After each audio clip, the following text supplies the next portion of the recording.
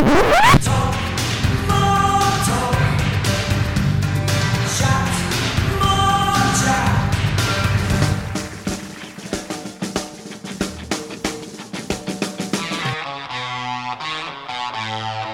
everybody, Ringo here, beautiful day in LA.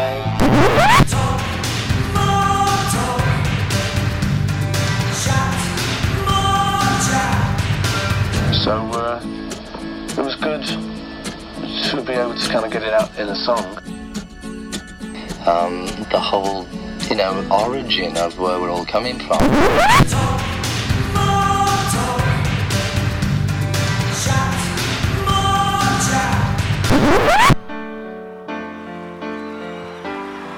I'm prepared for death because I don't believe in it. I think it's just getting out of one car and getting into another.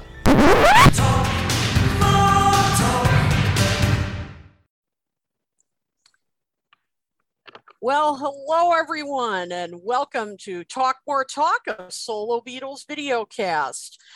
We are really excited to be here tonight, and we have a jam-packed show planned. We have not only a lot of news to talk about, but we have one of our, I think, most popular segments that we do on the show, which is Another Listen. And the album that we've chosen tonight is one of, I think it's safe to say, one of John Lennon's most controversial albums, and perhaps one that's received the most maybe mixed reaction from fans and critics. And as everybody has just shown you, that is Sometime in New York City. So we have got a lot to discuss. I think it's going to be a really interesting debate. So before we get to all that, let me introduce myself and my good friends. I look forward to doing the show with every other Monday. My name is Kit O'Toole. I am the author of Songs We Were Singing, Guided Tours to the Beatles' Lesser Known Tracks, Michael Jackson FAQ, All That's Left to Know About the King of Pop, and co-edited with our good friend Ken Womack, Fandom in the Beatles, the act you've known for all these years. Yeah, those are kind of mouthful titles now that I say them all myself. So you guys are kind of right. All right. Yeah, you're right. Okay. The next book, just as long as the next book is only like a one title book, one word title. I'll work on that. And a short one. Yes. Beatles. I'll just call the next one Beatles. No, one syllable. One syllable. I. Oh, goodness. He is the co-host of the very popular podcast Two Legs, along with Andy Nichols, where you can find out everything about Paul McCartney. They do a lot of great live broadcasts also on Facebook, on YouTube, doing Ranking the Tracks. They are doing a new series now where their ranking was all of Paul's singles and album tracks. No, what is it? So our 101 favorite McCartney songs. Okay, so all songs. Okay. Yes, all songs. Yep. Yeah. So it's which is quite an undertaking, but I know they can do it. So please welcome to the show Tom Hunyadi. Tom, how's it going? It's going great, kid. It's glad to be here. It's Monday night, and glad to be hanging out with the two knuckleheads down below. I don't know where you guys are seeing the order. You're down below on my screen. I don't know. Yeah, Here must I'm on be top different for all of us. It is, but anyway. Yeah, I think it is. Yeah. I think it's different for everybody. No, Joe, Ken, Kid, it's great to see you guys, and look forward to talking about this album. Yep, it's going to be a really interesting banger. show. It's going to be a banger. That's right. Absolutely. And he is the host of the equally popular YouTube channel Mean Mr. Mayo. More. And more. Yep. What is 11,000 subscribers? Yeah. Is it's a mere bag of shells. I'm assuming that's Honeymooners reference number yes, one. That's a big one. That's a big one. Ding. And and he does all kinds of great videos on there, including his adventures in collecting vinyl, of course, talking about all things Beatles, and his great show Fab Gab that he co-hosts with Matthew Street. I think we've all been on there at some point, and I'm sure we'll be making return appearances in the very near future. It's a lot of fun to be on it.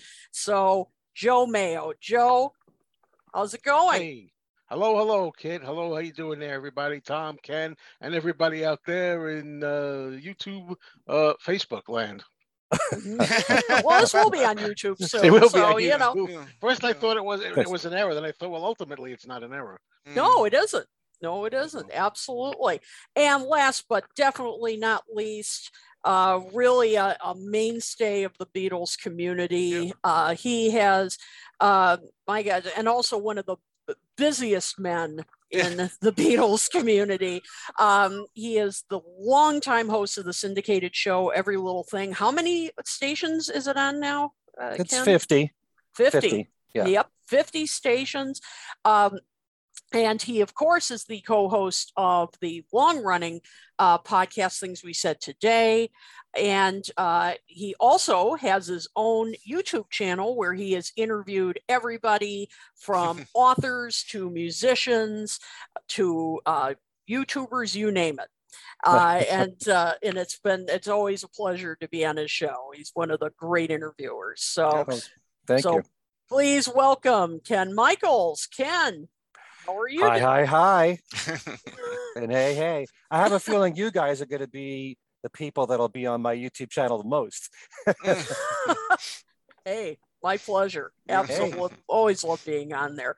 So once again, welcome to all of you. We are really looking forward to hearing what you guys have to say tonight about Sometime in New York City. But of course, as always, we have to share the news first. And Ken, I don't think much happened this week. I don't think. All right. So, but what have you got for us? And all these years, people have said to me, there's not much going on with the Beatles, and every week, the news is, as you know, several minutes, but this is what I could come up with, and even news at the last minute. Ringo Starr, hopefully made a new video for his song, Let's Change the World.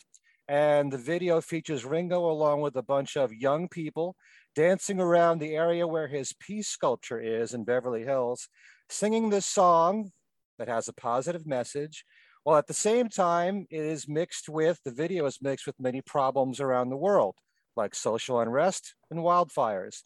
The goal of the video is to motivate us to band together and improve our world.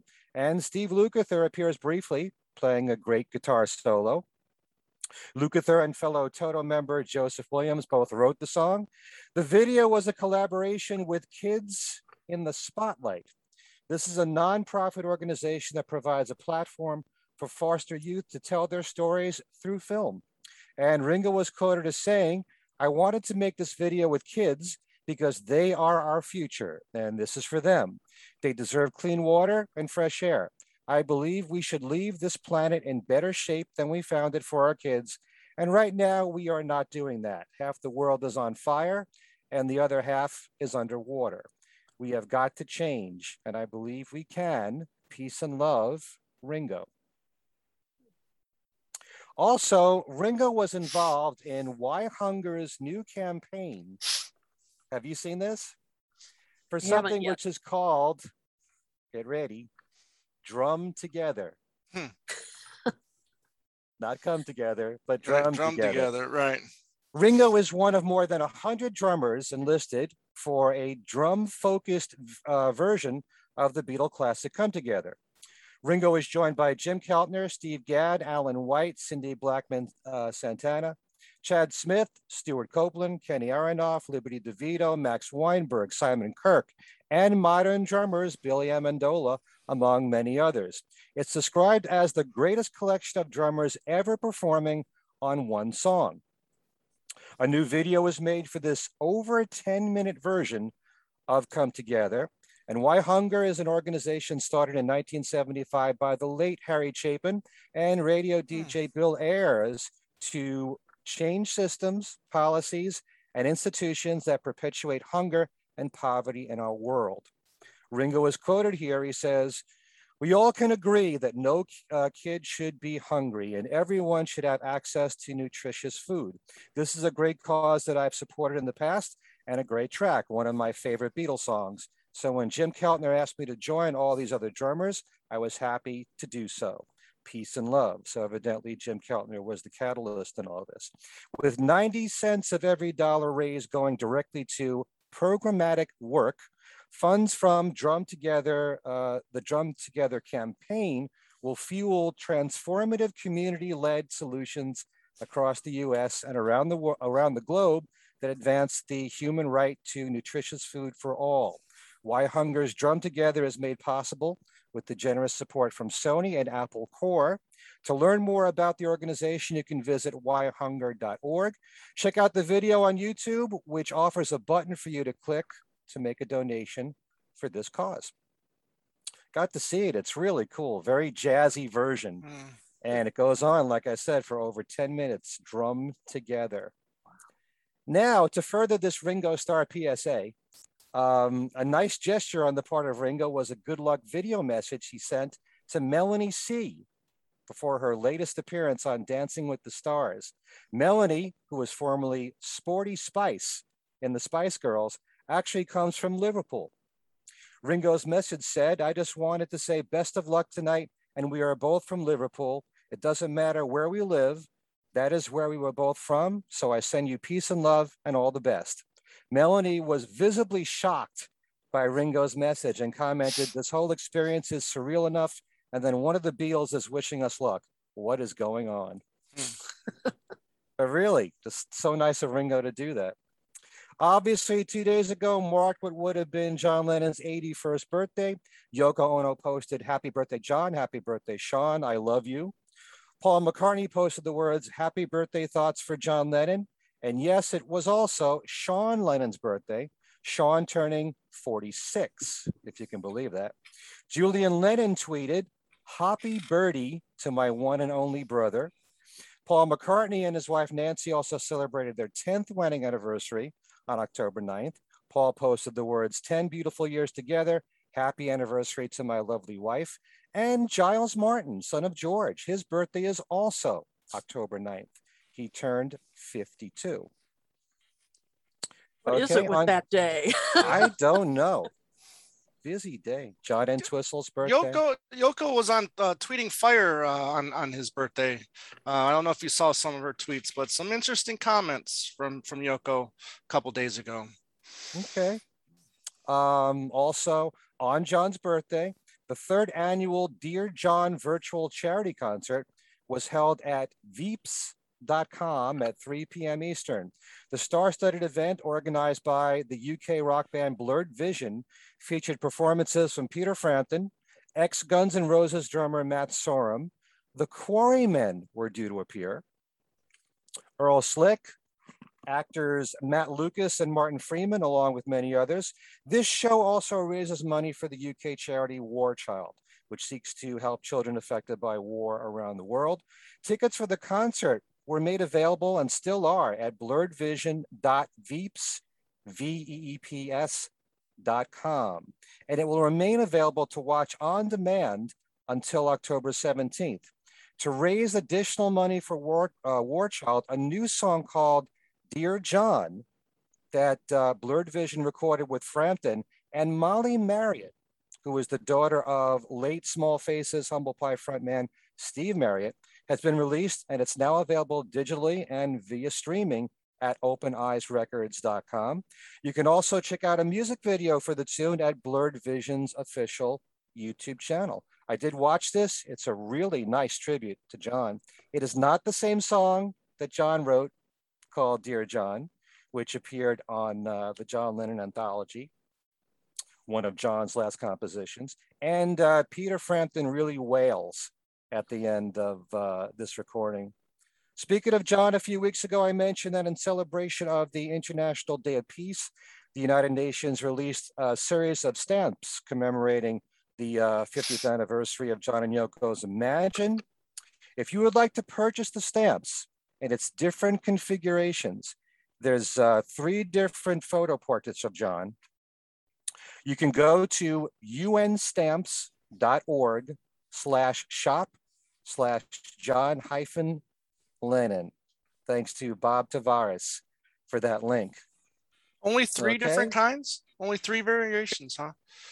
Yeah, as far as I know. There's also some kind of souvenir issue that features the lyrics of Imagine with cool. John's signature as well.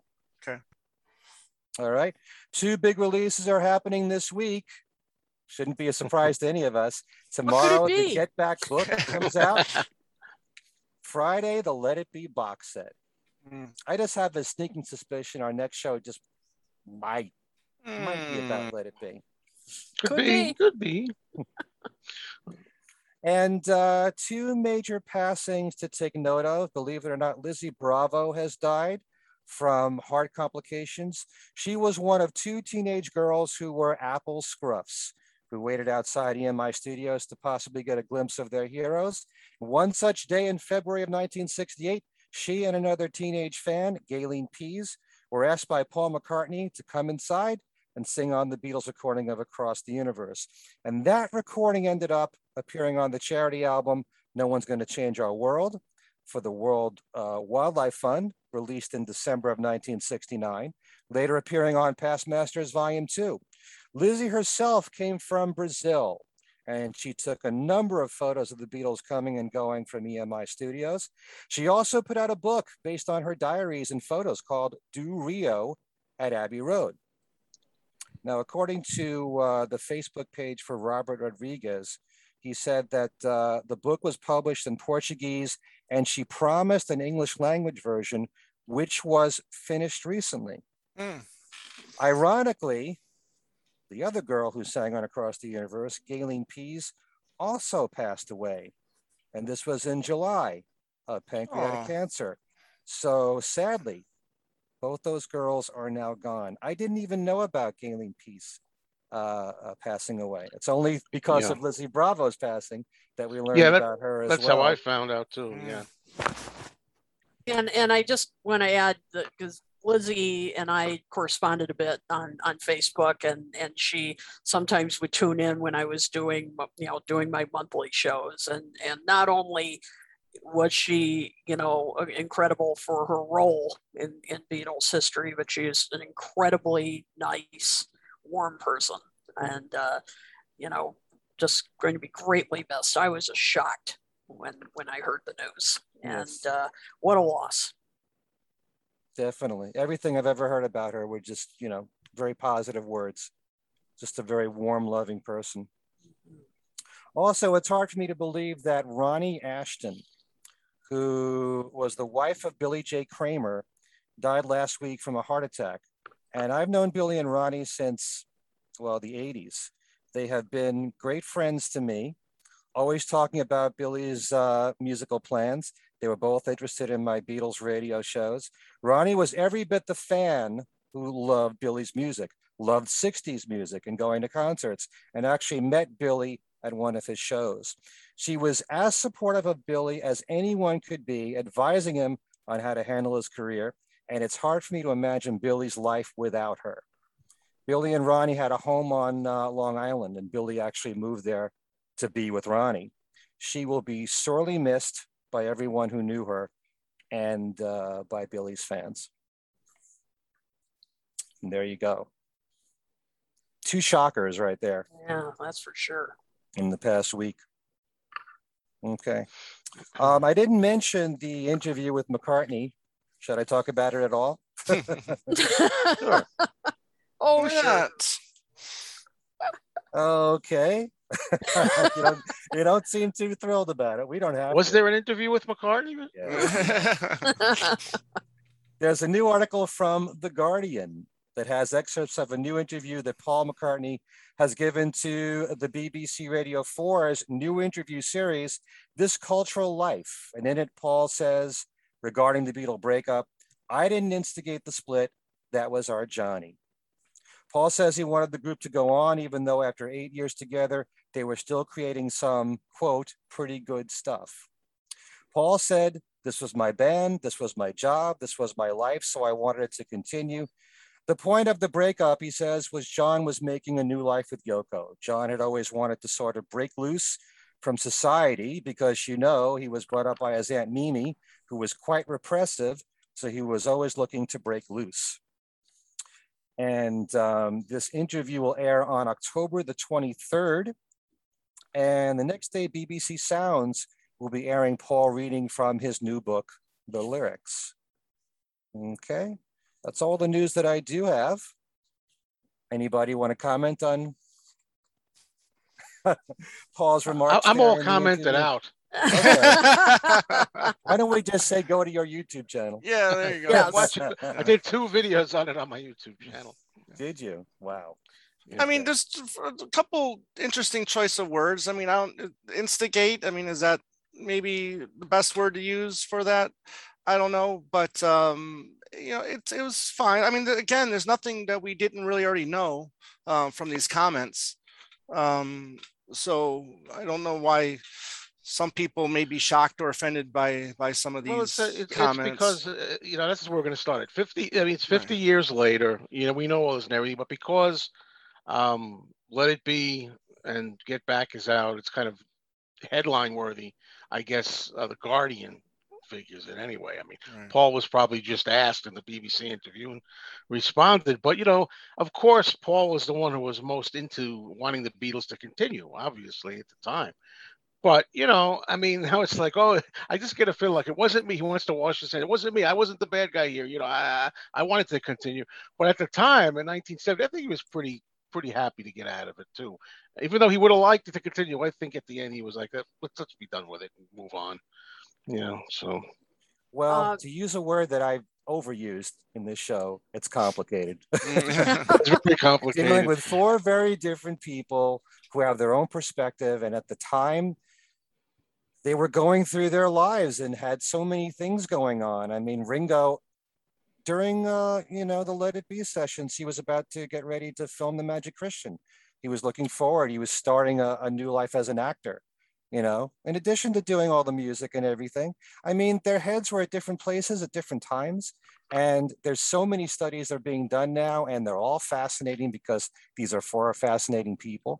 But, you know, you can't pinpoint, you know, one particular reason and what one Beatle said on one particular day. You just have to study it all if you care enough to study extensively about everything.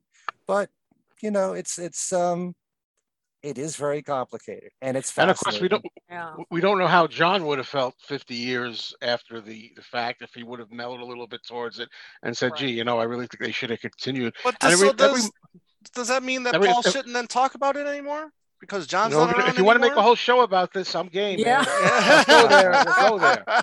Okay. Go. But another thing I forgot to mention, it's very petty, I think, of Paul to get out there and make sure the world knows, hey, look, it wasn't me. Don't be mad at me, kind of thing. I didn't do it. It was John. At this point, that's one thing that bothered. Whether it was true or not, even though he said in the Life magazine article in November of '69, the Beatles are done. You know, or whatever. It's the Beatle thing is over. He said it then. But what I wanted to know is I forgot what I was making my video. That tape that went around for Ringo, where they were discussing maybe continuing. When was that recorded? That was September of '69. It was after, like, wasn't it like a week or 2 after the initial "I Want a Divorce"? Yeah, okay, that's what I'm saying. So then, no, it was I didn't before even that. It was Divorce. Okay, it was before. No. Okay, the idea to make another album, make another album with, you know, John having 4 songs, Paul 4, George 4, and Ringo 2. That was like a week before. Okay, and then John did the Live Peace in Toronto show, and then he came back. Oh, okay. He said that he wanted to leave the band. I was kind of hoping it was after. Jeremy said September 10th, 1969. Okay. Oh, okay. There you go. Good. Thank you, Jeremy. Okay. And the 20th was when John blurted out that, you know, he wants a divorce and all that kind of thing. Because I was thinking, what's interesting about that is that, ironically, John seems like he's the one that thinks the Beatles could work together a lot and go on and maybe do more in that tape. Which is but, you know, that's one day. Right. You know, what John could say the next day could be something completely different. Oh, sure. And But there's go ahead, Kit. Oh no, I was just going to say, just also wanted to mention that just today there was a New Yorker article profile of Paul that just came out. Worth a read. There isn't a lot of new information in it, but there are a few little tidbits that are interesting where Paul sort of talks about his future plans, and there's some interesting things in there. I don't know if I should spoil them, but you might want to go read them. Read the article first, but it's definitely worth a read. It's long, and as I said, the majority of it, we all know, but it's definitely worth a look. So sorry, I just wanted to get that in there before we move on to other stuff. But yeah, I mean, as far as the article about the interview goes, I'm curious to hear the whole interview to see. Yeah, that's what we really need to hear. Yeah, we need to hear it in context. Drink it all in context and talk about it. Absolutely. So, well, yep, there was a lot to drink in these past couple of weeks, and it's just going to get even crazier the next couple of weeks. That's for sure. So, absolutely. So, thank you, Ken, as always. You are always the man with the news, and always gather all this stuff. I don't know how you do it. Keep up with everything. It just comes fast and furiously. So, well, now we come to our main topic, which, as we said, another listen. We're going to take another look at Sometime in New York City. This was at a very interesting point in John and Yoko's career. As you know, they moved to New York, and John, as we all know, really loved living in New York. He loved being able to be a bit more anonymous. They had moved to Greenwich Village and had really gotten politically active, and had, kind of gotten in with, kind of a far left group of activists, and, wanted to express this new life they had in their music. And they got together with with a local and kind of another kind of politically active band called Elephant's Memory. Shout out to Gary Van Syak, great guy, friend of many of us here, great bassist in the band.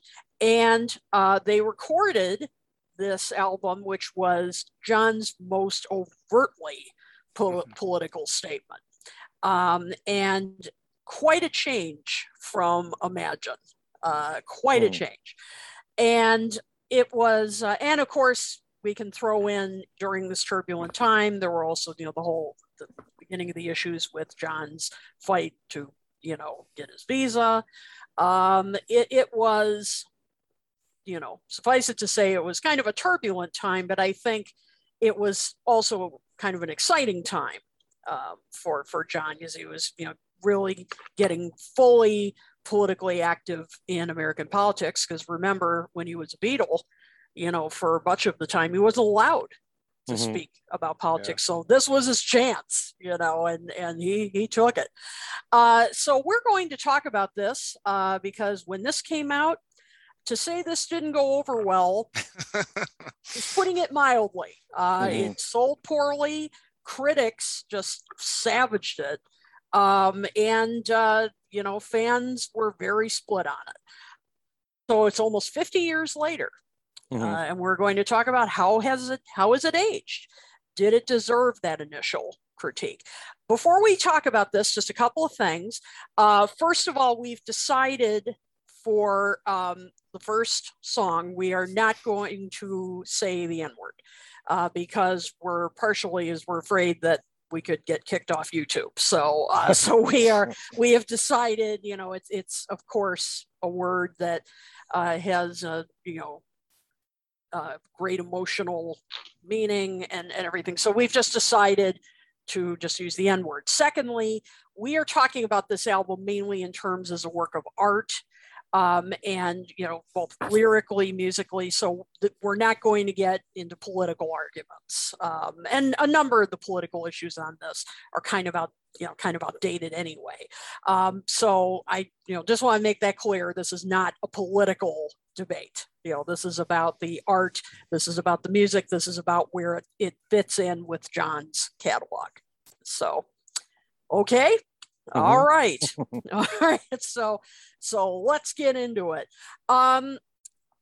So let me throw this to Ken, because Ken, this is, you were there when this came out. So as I mentioned, Imagine was his previous release. And then this comes out. What was your reaction when you first heard this? Well, first of all, when this album came out, I was almost 13 years old. Mm-hmm. And I gotta tell you, for most of my childhood and early adult life, I was not politically aware of most of what was going on in the world at all. And, I'm ashamed to say, I was very ignorant about it. I didn't know about any of these people. I didn't know who Angela Davis was. I didn't know who John Sinclair was, and so I wasn't disappointed with this record, but I wasn't prepared for all political, an entire album of all political songs. Yes, we have Give Peace a Chance. Yes, we have Power to the People. And it's pretty easy. I think all of us would agree we all want peace in the world. Sure. John was above all a peacenik. But to write about all these different events in Attica State Prison, the riot there, I didn't really know what was going on. So it was pretty much above my head at the time. But I just listened to it like I listen to a lot of music, which is, do I like the melody? Do I like the playing? Do I like John's voice? The musical part of it all, not necessarily the message as much. And from that standpoint, I've always loved the music, because John, to me, is one of our greatest melodic writers. That's never changed. His voice has always been great. And, I've always loved John's lyrics. And I've gone through, and I've said this before, there are plenty of songs that I'll sing along to and not really pay attention to what the lyrics are, just because I love the song. And so I can sing along to some of these songs and not really fully understand what's going on or what John was writing about.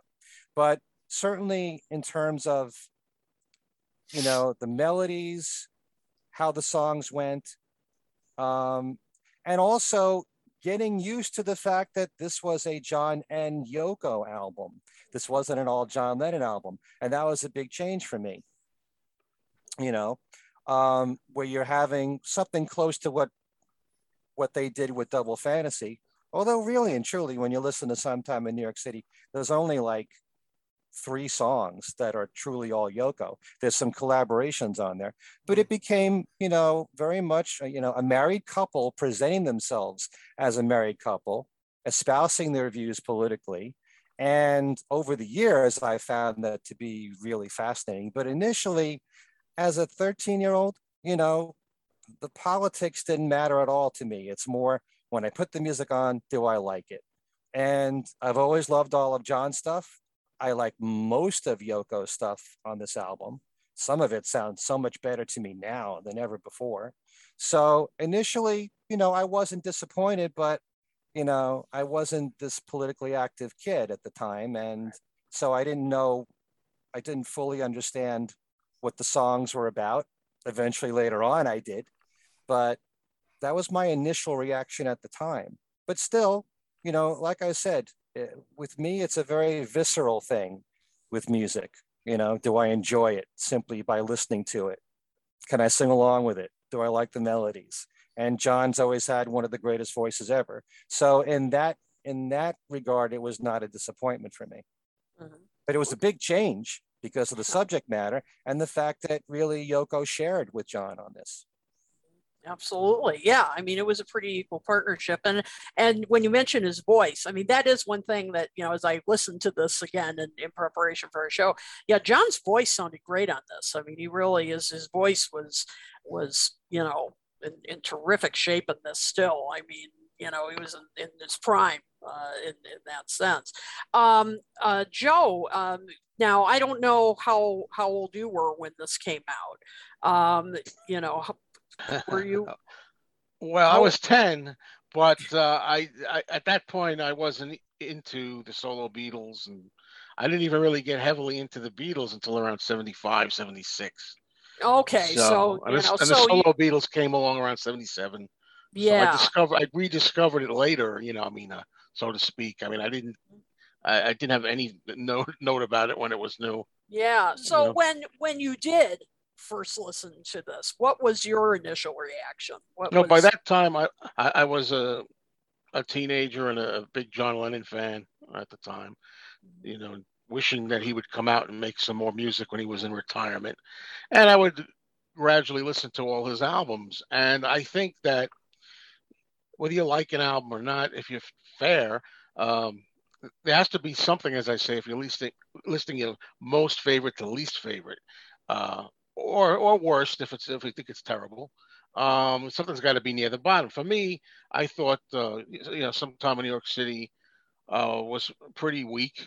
But again, Ken was saying, I mean, politics, I didn't know anything about politics. And I don't think, for me personally, I mean, at that age, 10, 13, 15, whatever you want to say, I don't see any need for an interest in it. Everybody's different, though. I know there are a lot of young people that are into politics. For me, I think, at least get to be like 18, 20 years old before you really know what's going on. But anyway, musically, though, there were things that I liked. Like Ken was saying, I listen for musically. What does it sound like? How do I like it overall? I can enjoy a song when I don't know what they're singing about, or when I may not agree with what they're singing about. Right. I think sometimes when you agree or like the lyrics, that only enhances it. I mean, you can love music just for the music. Lyrics secondary are not important, but if the lyrics also come together, that's even better. But so what my feeling on the album was that it would be the least, at the time when I first heard it, of his albums. And I had to put it on the bottom if I was going to rank them along the other ones. And as the years have gone on, I have a very different opinion of that, which we'll hopefully get to as the show progresses. Yep, absolutely. Okay. Yeah, fair enough. I mean, that's the thing when you're younger, particularly when you're, like, as you said, 15 or so. Yeah, I mean, you're not that heavily into politics yet. That's for sure. Now, Tom, you're kind of like me, that you probably came upon this album long after it was released. Because I mean, in my case, I was a baby, so I wasn't really listening to this. Exactly. So Tom, what about you? When did you first come upon Sometime in New York City, and what was your initial reaction? Well, in the second half of the 80s is when I started, actually getting some solo Beatles stuff, and one of the first things I got was Shaved Fish, and obviously, one of the songs from this album is on there. And then I think it was in 91 or 92, I ended up getting that John Lennon 4-CD box set when that came out. And then, a couple more songs were on there. I think like New York City, and I think, Johnson Clare was probably on that box set as well. So, kind of like it wasn't all at once. So it was just kind of like a song here. And then finally, when the reissue came out in 2005, that's when I actually heard the whole thing complete for the first time. But then again, like you guys, I mean, the subject, from older relatives, I had known that it was a politically charged album, and, that, not really being that interesting to me at that time, it didn't make me run out and want to listen to it.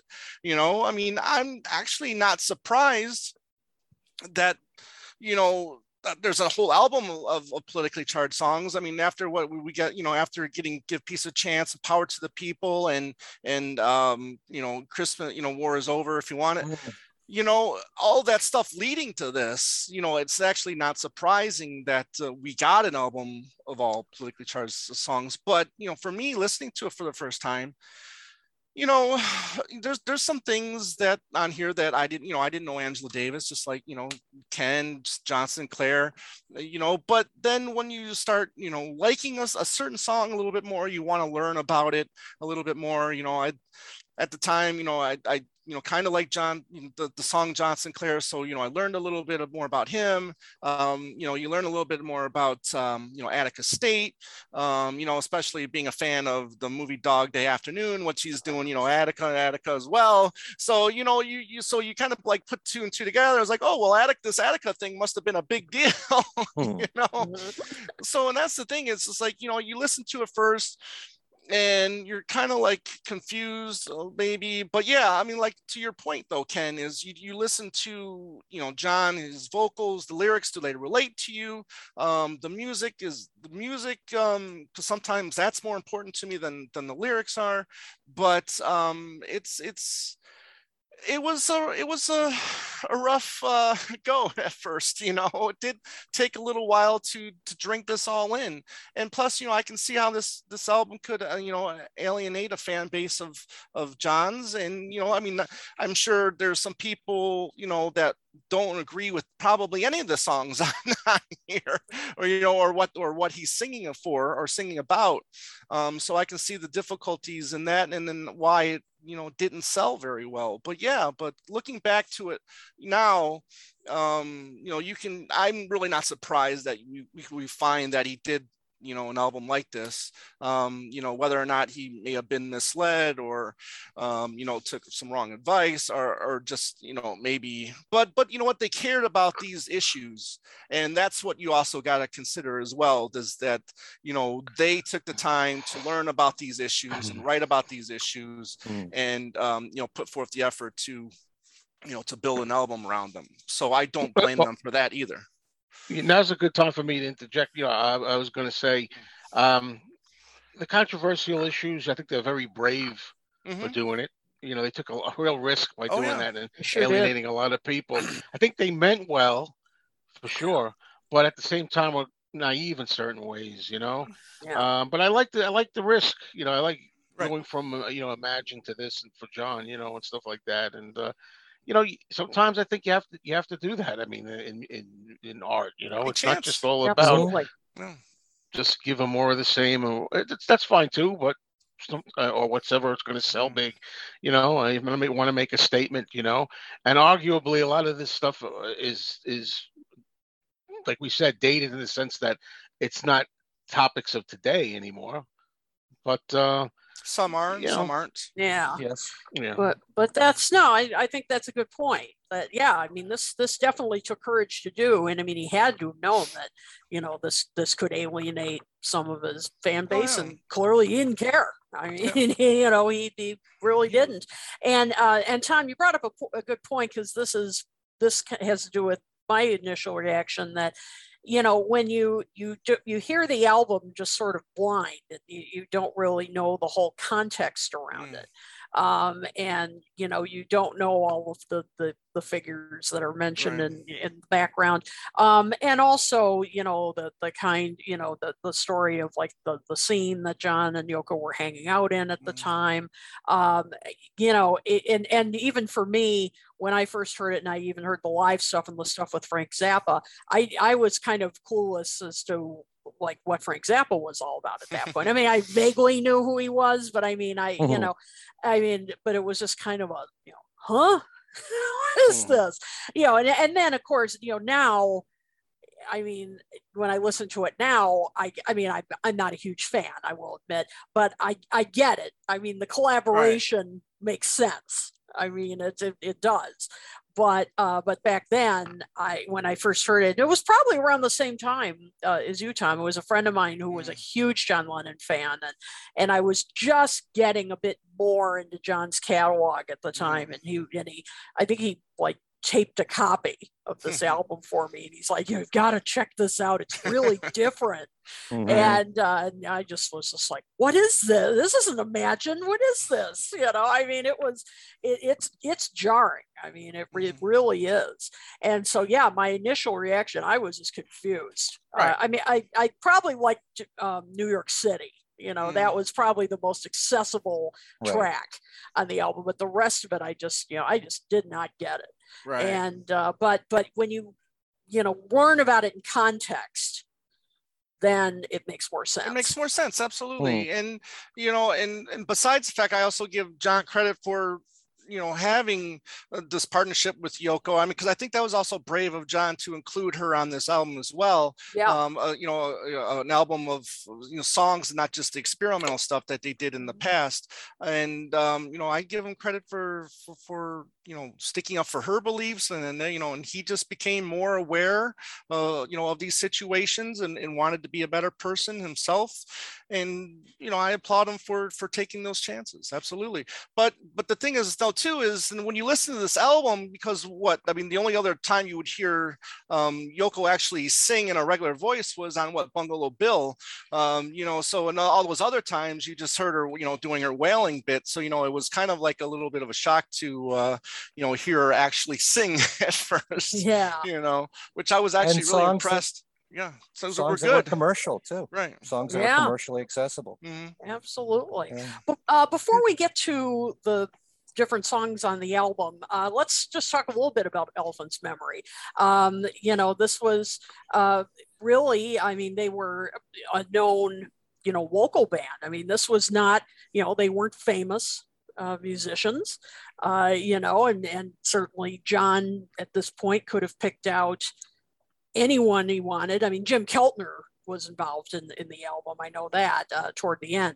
But what do you think Elephant's Memory's effect was on the record? I mean, do you think they added anything in particular, or what did you think of them as as his backing band? Joe, why don't we start with you? I saw you nodding. So I'm thinking about it. I'm prepared to say that because I think from what I've experienced in my fandom, a lot of people seem to knock Elephant's Memory. Oh, they're not, the most professional band. They're not the most seasoned band, whatnot. I actually like them on the record.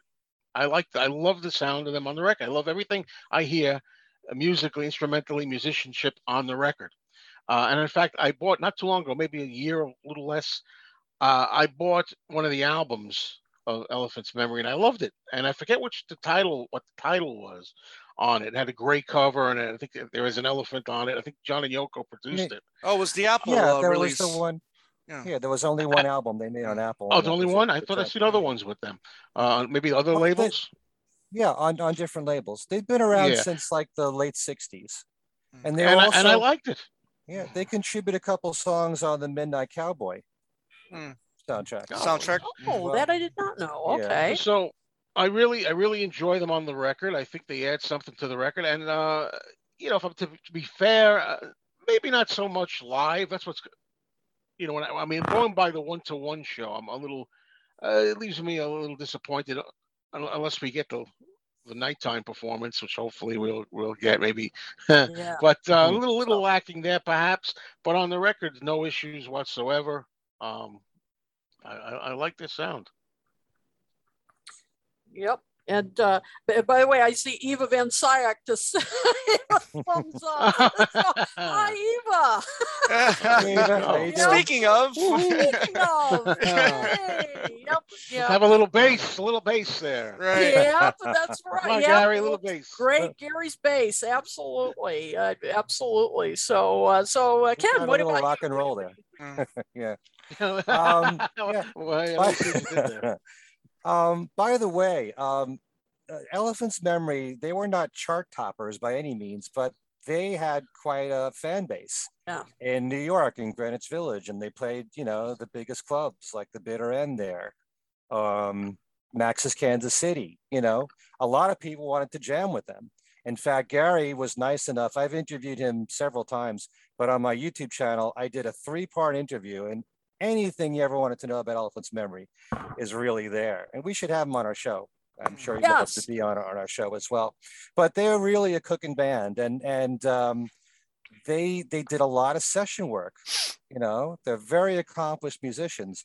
I was always under the impression that because John was looking for a certain sound, a certain raw sound, like a garage band type feel, that's the kind of band they were. But that's just what he was in the mood to have at that time. But these are very accomplished musicians that had a reputation in New York, and a lot of people knew about the band. So I loved their playing throughout sometime in New York City, and on their one and only album on Apple, which still has not been reissued. But yeah, some great playing all throughout. The thing about Sometime in New York City is, there is that raw quality that you hear in it, like they're live, they're cutting loose in the studio. They may not be the most perfect takes, but they're just right. This is how the band sounds as is. And no, I love the sound of Sometime in New York City. I love having a contrast from something far more, I don't want to say polished, because not everything on Imagine is polished, right. But but having that rawness on Sometime in New York City, and I'm sure a lot of fans crave that, in an artist like John. It's just fits him so well. I remember Gary telling me the first time that they got together and they were in the studio, they jammed throughout the night doing lots of 50s rock and roll. Man, would I love to hear those tapes. Yes, absolutely. I'll bet they were on fire, even just, even though it was the first time getting together. But absolutely. Yeah. I agree. Tom, how about you? It was completely different. It did, I do agree with Ken about that, that garage band feel. After getting, listening to Plastic Ono Band and Imagine, you get used to a certain sound from John, especially, working with those musicians, and then going over to Sometime in New York City, completely different feel. And yeah, there's some really standout things. I love the guitar playing from Wayne Gabriel, and I love the sax playing from Stan as well. I mean, those are two standouts for me. I mean, I guess I gotta, I'm not gonna leave out Sayak either, but since his wife is watching. But but when I think of certain, but when I think of certain songs on this album, I mean, the sax is always been a favorite of mine, and I really love what I hear on these songs that feature that. And and Wayne's guitar playing, I think, is really really good on here as well. Yeah, I mean, that's the thing. I mean, that was one thing when I first heard the album, that while I was confused and everything, I always thought, but this band is great. I mean, just as you said, Ken, that looseness, that rawness to it, and it fit the tone of the album perfectly. I mean, it really did. Preciseness and smoothness wasn't the point of this album. I mean, it wasn't, and they fit that perfectly. And I think it was, Jeremy just talked about, one of the tracks, like on We're All Water. I mean, they cook on that. I mean, that's absolutely. So I think, I kind of wish John would have done more with them. I think they were a fun band, and I agree. I think they added a lot to this album. Absolutely. All right, so let's get into let's talk a little bit about the lyrics, in terms of, one of the things that the album has been criticized for are the quality of the lyrics, and one of the things that John talked about in interviews is one of the sort of approaches he took, and it's right on the front cover, is a journalistic approach, that he wanted it to be like newspaper headlines, and the lyrics are definitely kind of blunt. I mean, he doesn't beat around the bush, but did the lyrics always, was that an effective approach, do you think? I mean, did you think the lyrics, this kind of approach worked on this record as opposed to some of his other albums, or did you think it, didn't work as well on this album? I mean, what did you think overall? I mean, just about the quality of the lyrics and, communicating messages, because for this record, because this is such a political record, that they were pretty important, so Ken's nodding, so why don't we start with Ken? Well, most of the time the lyrics worked for me once I came to know what each song was about.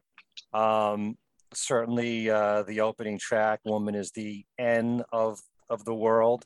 You know, I think they're very effective in driving home this message of how women are put down in our society, and we don't treat them as equals with men. We make them, pay to face and dance, and all that. The lyrics on Angela, I find to be really touching. In fact, I wrote down some lyrics here. Angela, you're one of the millions of political prisoners in the world. Sister, there's a wind that never dies. Sister, we're breathing together. Sister, our loves and hopes forever keep on moving, oh so slowly in the world.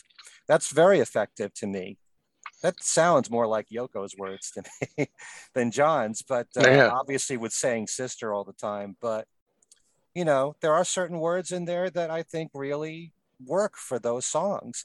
They really tell a story. I like the lyrics of Attica State very much. And sometimes I think bluntness really works in a song. Rockefeller pulled the trigger. That is what the people feel. That's really just saying it like it is, how some people felt in that situation of what happened. So, the only lyrics that really bother me in the song are from The Luck of the Irish. I was gonna say. Let's walk over rainbows like leprechauns, and the world would be one big Blarney Stone. No, that doesn't work for me very much. No, but for the most part, I like most of the lyrics of the songs. I think they work for every story that he's telling about all these various people and the causes, whether it's feminism, or New York City, which is very autobiographical. It's kind of like, a more modern ballad of John and Yoko. Yeah. if you will. But I like most of the lyrics on the album. I think they work. Okay. Let's see, Joe, I saw you looking at some notes, so it looks like you've some but the whole thing is I have all the songs written down, and a lot of the places I mentioned the lyrics. So I gotta pick them out. Oh, sure. Find out where they That's are. okay. No, but it's hit and miss for me, mostly hit. I like most of the lyrics. Woman is the N-word of the world. I love how he defends women. Yoko really had a strong influence on John with that song, by the way. In general, I think as far as him becoming more appreciative and respectful of women and what they've done for him in his life and the world in general. And I love the lyrics really get it across how they're mistreated. Ken mentioned some of them. I like clever lines like, while telling her not to be so smart, we put her down for being so dumb. Right. That's not. Hey guys, really, I gotta excuse myself for 1 second. I'll be right back. So, Kid, if you want to go next, I'll be right back. Okay. Was it something I said? No kidding. I love all the lyrics in that song. They really drive it home. Make her paint her face and dance. All the things that people do, insult her every day on TV, things like that. Then you have a song like Attica State, for example, which I don't know if we're going to see again. I have things to say positive about the song. Well, I like the high energy. We'll get to that later, but yes. Well, it's hard to do it this way, but anyway, okay. Well, I don't agree with all the sentiment in it. It's a personal thing. I don't believe we should free prisoners and jail judges, but or that we're all mates with Attica State. I don't really necessarily agree with that, but I like the song, which we'll get to later. I like the energy, the high energy of the song, so I love it anyway. John once said that he likes Yoko's lyrics because they're so poetic. And, a lot of people put Yoko down, obviously, but I support her. And I think she's a good writer a lot of times, like in Born in a Prison. So, some of the lyrics there, like wood becomes a flute when it's loved, and the mirror becomes a razor when it's broken. Things like that. Good lyrics in there from Yoko. And I could go up and down here. Same thing with We're All Water if we're sticking with Yoko, which we'll get to that song, I'm sure, later. I love some of the lyrics in that, about that. There may not be much difference between Chairman Mao, Richard Nixon, etc. And all the different comparisons when you just get down to it. Everybody's the same when you strip them of all their outer layers. We all Yeah. wind up being people, and that kind of the whole concept of that I love. In Luck of the Irish, Ken was starting to talk about it. There's some, harsh words in there, but it is a harsh and angry song. Even though in the guise of a nice melodic piece, but I think the mild swearing in there kind of works for that song. Actually, I wouldn't say they're great lyrics, but I kind of think they're effective in that song. And that's off the top of my head. That's some of the lyrics. Ones I mostly like, and a couple I mentioned I'm not keen on personally, but that's all subjective. Overall, I think they get to both John and Yoko get to the core of the matter, and they do it with punch. Yep. Yeah, getting to the core of the matter is definitely the key on this album. That's for sure. As I said, and that's what he said he wanted to do. I mean, have these be headlines, and then this blunt style. Absolutely. So, Tom, do you want to go next, or do you? Yeah, no, I'll go next. Yeah.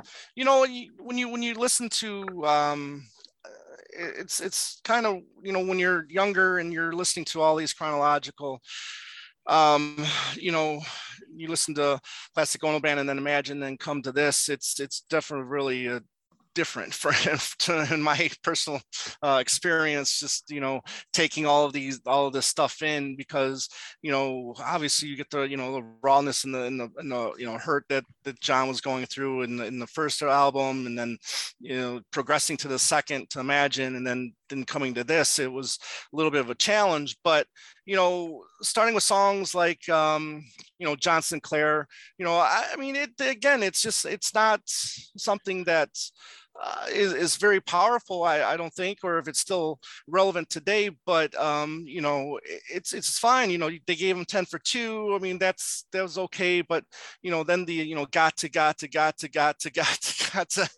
was kind of annoying a little bit. Not as bad as really, really, really, really, really hard from Paul, but thank you. I was trying to think of a comparison I could come up with when you did it for me. Right.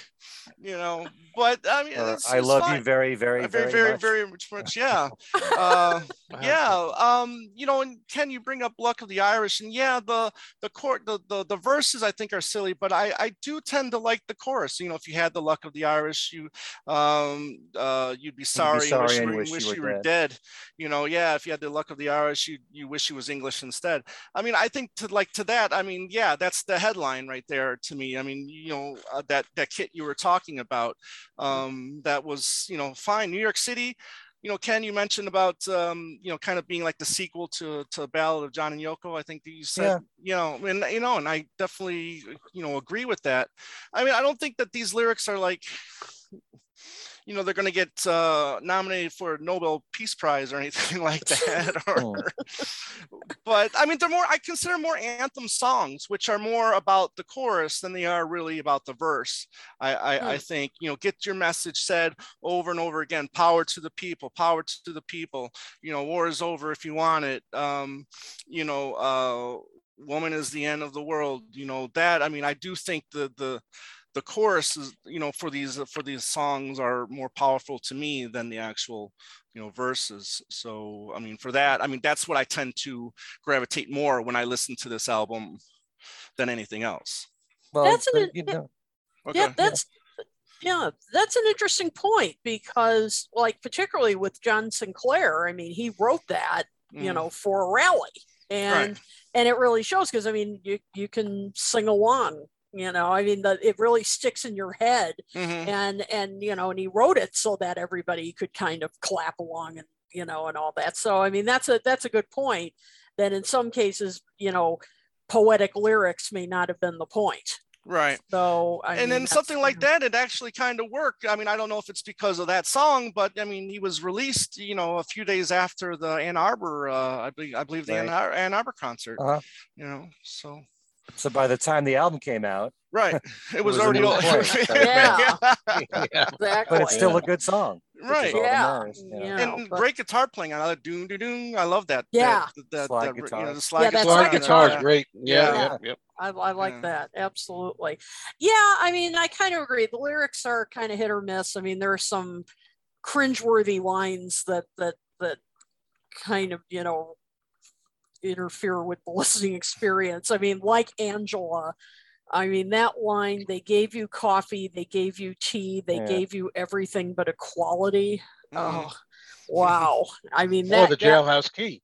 Yeah, right. I mean, that just really, I mean, there are just some like overly simplistic kind of lines that really are cringeworthy. Or yes, Ken, that Luck of the Irish line that you mentioned. I mean, it's very stereotypical kind of images, and I don't know. I mean, it's a case where, as you said, Joe, it's well intentioned.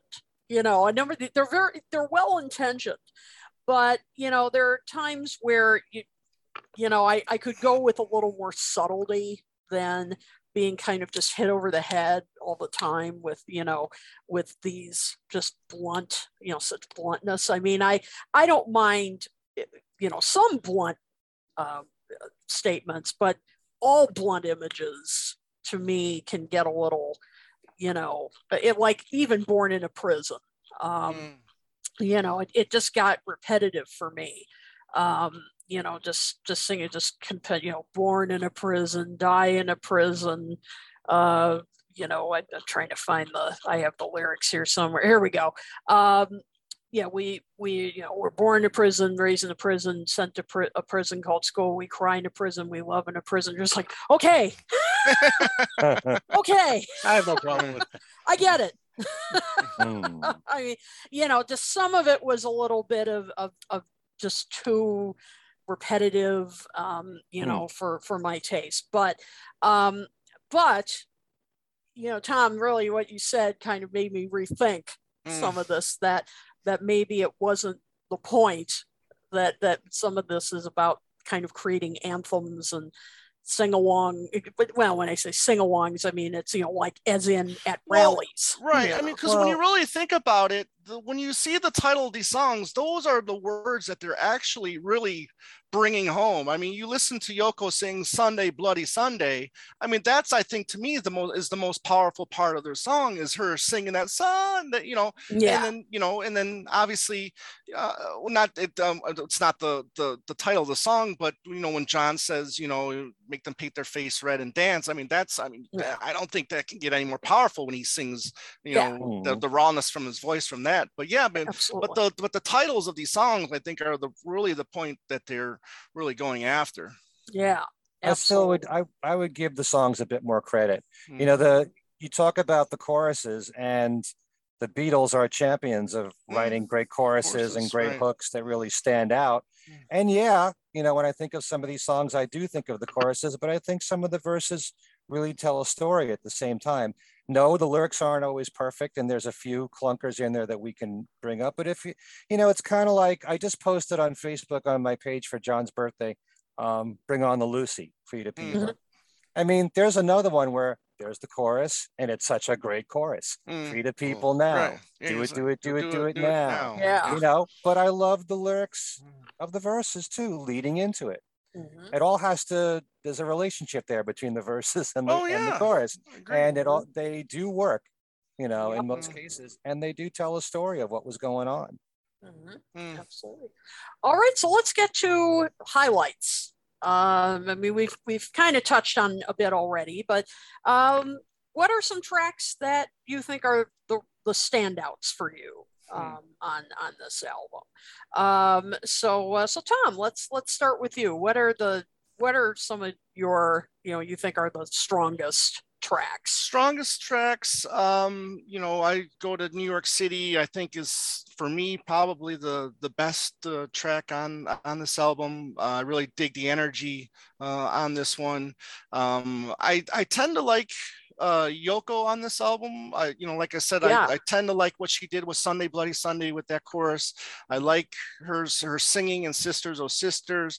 I like her singing in Born in a Prison, even though, you talked about, Kit, how some of it's repetitive, but there's a lot of songs that are repetitive that are out there. And then We're All Water. I love the name checking in We're All Water, and you get the opposite ends, and then when you boil it all down, we are all the same. I mean, obviously we're going to have all these differences, but you strip us naked, we're kind of right down to the skeleton. Right down to the skeleton. Absolutely. We're all the same. You know what? And I do tend to like, Woman Is the End of the World. Specifically, I like the music of it. I do like the sax, like I talked about on there. Luck of the Irish, for some reason, silly lyric or not, I just have always dug it. There's just always something about it that I've really appreciated. And Sunday Bloody Sunday too, I think is a quality track on here, instrumental wise and lyrically. So. Yeah. Good choices all. Absolutely. So Ken, how about you? What are some of the highlights for you? Well, I must say that Woman Is the End of the World is a song that has become one of my favorite of John's solo songs now. Not just because of the message, obviously his vocals are out of sight on that song. I love the sax playing from Stan Bronstein on it, which makes such a big difference in the song. I love the orchestration. I love the way the song ends. It's in suspension, Nice. We make our pay to face and dance. It's such an unusual ending. You're waiting for it to end clean or something, and it doesn't, and it keeps repeating. And John's vocals are so great when he's screaming at the end. I think it's just as powerful just when he's doing that, screaming that. I think it's just as powerful as when he's screaming, "Mother, don't go, Daddy, come home" at the end of Mother. I look at them like brother and sisters. They're at towards the end of that rawness of his voice is just wonderful. Yeah, interesting. I do like Born in a Prison a lot. It has a real jazz feel to it, especially with the sax adding so much to it, and it kind of led to me. It's when I listened to Yoko's song "Death of Samantha," kind of reminds me a bit of that. She was moving in that kind of a direction, a slow, moody, jazzy piece. And I love Born in a Prison a lot more now. I love Angela a lot more now. And that was one of the few songs from John I didn't care for. I love the melodies. I love how John and Yoko's voices blend so well on it. And, they're kind of like at the same volume, There isn't one that's dominating the other. Attica State is so edgy. I love it. It's just too short a song for me. But 252. I love the lyrics of it. I love the chorus. Come on, New York City is an all and out great rocker, no doubt about it, and it's very Chuck Berry influenced. John Sinclair. We mentioned the slide guitar part. I'm not bothered at all by the got to. Yeah, me either. Me either. I think that adds a little tension there, and you're waiting for it to end. When is it going to go into the song? A little anticipation there for, when is the song going to continue? John Sinclair is so catchy, great hooks throughout the song. Most of the album I really like, and a lot, and like you were saying, Tom, you got used to hearing Yoko really sing, as opposed to, people call it screaming. I also, call it vocal improvisation because, some people can look at it that way depending upon your own interpretation. Right. She's wailing away with her vocals the way a guitar player would do a solo.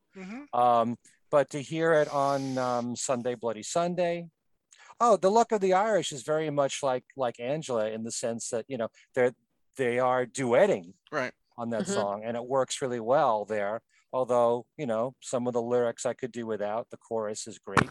There are some really high moments throughout the entire album. But, there's one other thing I wanted to say about this album, which is that, like a lot of people, I took this attitude growing up that, entertainers should stick to being entertaining and not mix politics with their work. And now, I think the complete opposite. I admire artists when they when they say how they feel about what's going on in the world, regardless of whether or not I agree with their politics, because they're sticking their necks out. And like we said earlier, they could lose part of their fan base, they could lose record sales, but they care more about what they're singing about and the causes than they care about, you know, how commercially successful they are. So and that's just the great thing about studying all this music. There's such a contrast between this and Imagine and Plastic Ono Band. And it's part of what I love about exploring this catalog. Yep. Very true. Very true. Good point. Okay, Joe, you were kind of alluding to this earlier about songs you like and everything. Yeah. So now's your chance. Well, you know, now I think this is an underrated album, you know, these days. And I enjoy every song on the album except for one, which I can leave for later if you want to talk about any low points or not. We'll get to low lights in a minute. Yeah. Because I don't know if anybody has any, but Woman is the End of the World. I mean, boy, everything Ken said. I love that bit you said about the ending. I never thought to put it quite like that, Ken, but suspension and like that, it is really a great end to it. I love the saxophone in there. I love the gritty sound, the production of it. I usually like things a little more clear, discernible maybe, but there's something about this, the quality of this, slightly gritty, that I kind of love. And you know, I talked about the lyrics before. I like that. John's it's like a very grainy film noir film from the 40s. A grainy film noir film from the 40s in the 70s. Yes. Yeah, I like, you know, the subject matter that, you know, John is now coming around and starting to grow a little bit as far as respecting women. We haven't talked about, I don't think anybody's mentioned, maybe I'm wrong, Sisters Oh Sisters, which is one of my favorite Yoko songs, hands down. It's poppy. It's a girl group sound. I always feel like I'm listening to a girl group or something when I hear that, you know. I just love the way she sings on that. I agree with Tom. I think she's great on this album pretty much in general. It's one of her best performances vocally. Attic Estate, high octane energy. I love the chorus. Even though, you know, I might not agree 100% with their affection they have for some of the people in the song. But hey, I like listening to the song. We talked about that earlier. You know, how does it sound? Do you enjoy the song? You know, I enjoy the song. Born in a Prison. It's a pretty song arrangement. It's a pretty arrangement.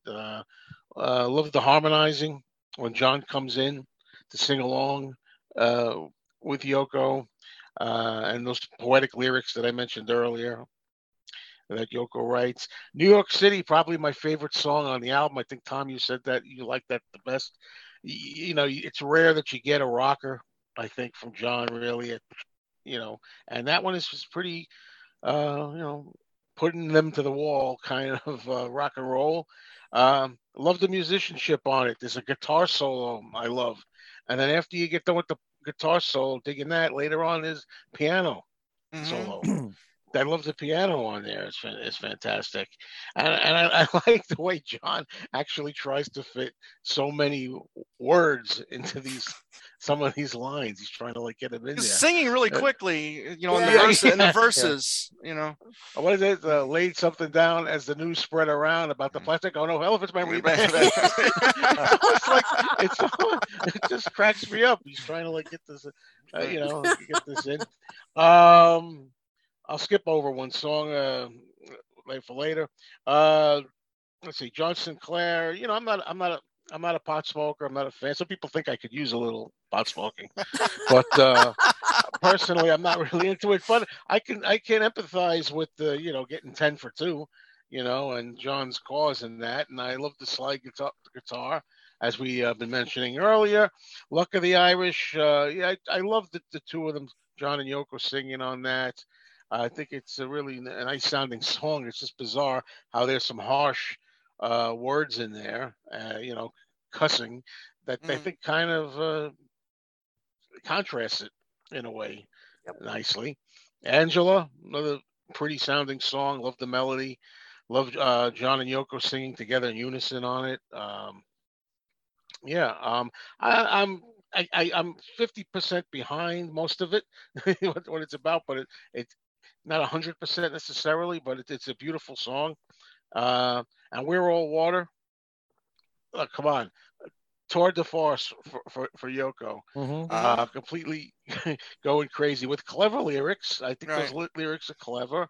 And the thing about her with her caterwauling, if you will, whatever you want to call it, it's funny. I don't like listening to that when it's all it is, but when it's used, I don't know, modestly, or in this case, maybe not so much, but it's put in for a purpose at a time, rather than just doing it throughout the whole thing. I enjoy it like that. I enjoyed it like in Kiss, Kiss, Kiss. You see a little of her, hear a little of her at the end, going off into sounds and noises and things like that.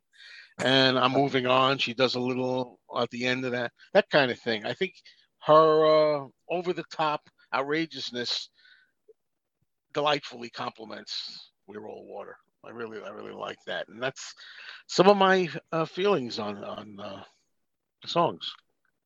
There's only one that I don't like. Wow. You're just going to leave us guessing, huh?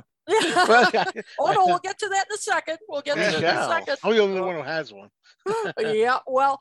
Oh no, I've got a few. All But, but yeah, for me, definitely We're All Water. I'm in complete agreement with you, Joe. I think that's a tour de force for Yoko. Very clever, funny lyrics too. I mean, there's some humor in there.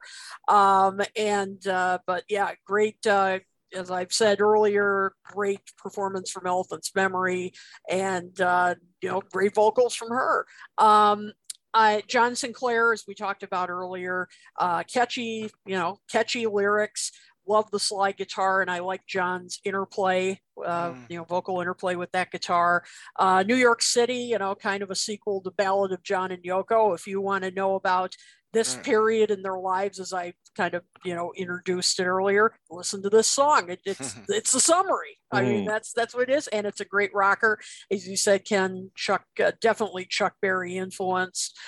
Sisters Oh Sisters, I'm glad you mentioned that, Joe, because it does have a girl group feel to it, and I mean that has to be intentional. I mean, because it has to be, and I love that. I think that's a very clever arrangement. Sunday Bloody Sunday, I think is another favorite too. I like the rock and almost a little funk to it. It's got a little bit of that. Funky. Yeah, it's a little funky. The sax solo is just rips. I mean, it's a great solo. And John, yelling, do it. I mean, it does, really hype you up. I mean, which is what these songs are supposed to do. And I like and I'm sorry, somebody mentioned earlier in the comments they didn't like Yoko's part on that, and I have to respectfully disagree. I actually like her vocals on that. They work in the context of this song. I think it's it's a little bit of it is a contrast. But in this case, for me, it works. So those are the highlights for me, for sure. So now, any I hate to call them lowlights, but I mean, any areas where you think, this is where I can see where people didn't like this album. It could be a particular song, or it could be, just elements of the album that you could see why critics attacked it. Yeah. So, Tom, what do you think? I mean, it's not that I hate these songs. It's just like there's some that I think maybe they should have thought twice about doing the song, about the situation. Like, did they know Angela Davis was a communist? Because I wouldn't have sang in her favor if I knew she was a communist. I mean, that's just the way I feel about that situation. Did they know the outcome of, I mean, I know they visited the families of some of the guards, I think, from what happened in Attica State, but I mean, I don't know if they really felt, or if they were 100%, into, everything that happened in that situation, I don't know. I mean, I'm still learning about the these events that happened, all of these years ago. So I mean, I'm not going to bash them for sticking their necks out, like we said, to sing about these certain things. But when you learn about some of these events that happened, I mean, sometimes you might want to question if they were being a little naive about this, or that's what I said early on. That's why I agree with you on that, Tom. Yeah. So it's not necessarily I hate the songs. It's just more or less maybe some of the subject matter that they're singing about. It was definitely risky. Risky subject matter. That's for sure.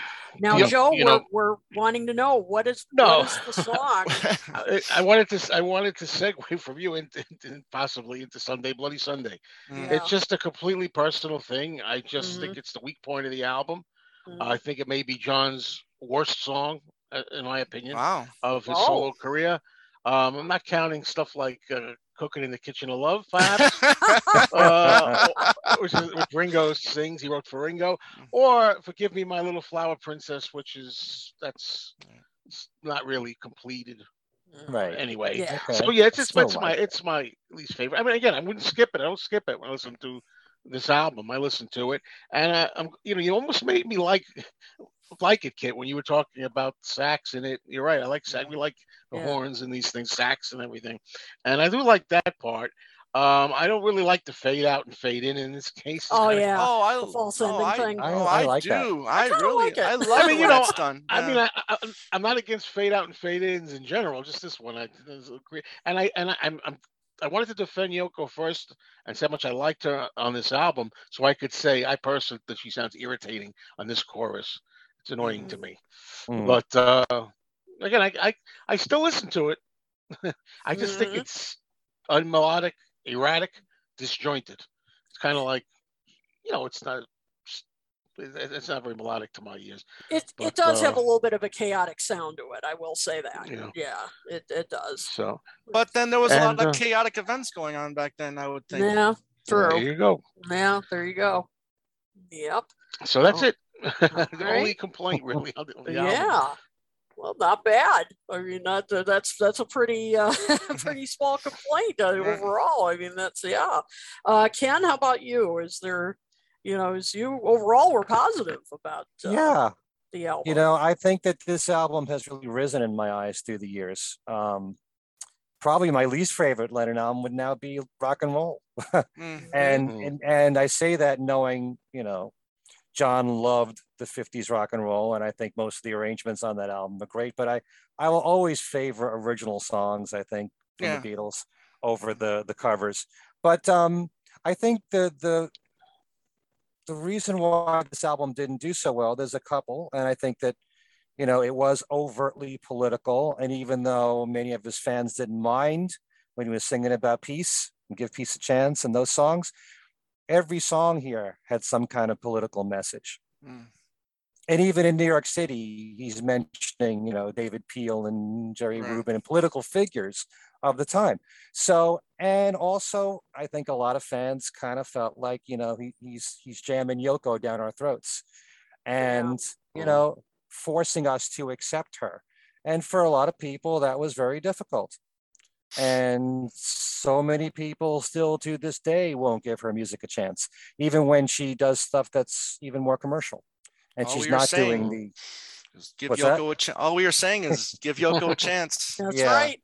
Yep. So I think it's a combination of all that. He picked a single that no way in hell was AM radio going to play at all. What's really ironic? I was just thinking about this in preparation for this show, and I looked this up.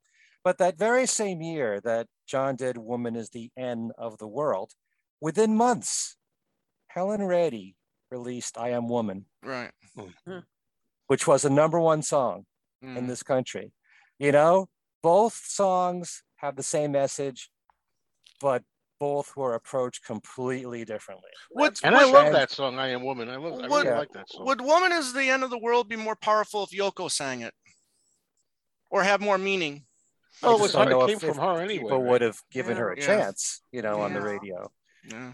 But maybe if John had used a different word, But might have but had he a wanted to chance to- keep the integrity of the term that Yoko used for that used. Nova interview. And I agree. But the timing was perfect for a song like that.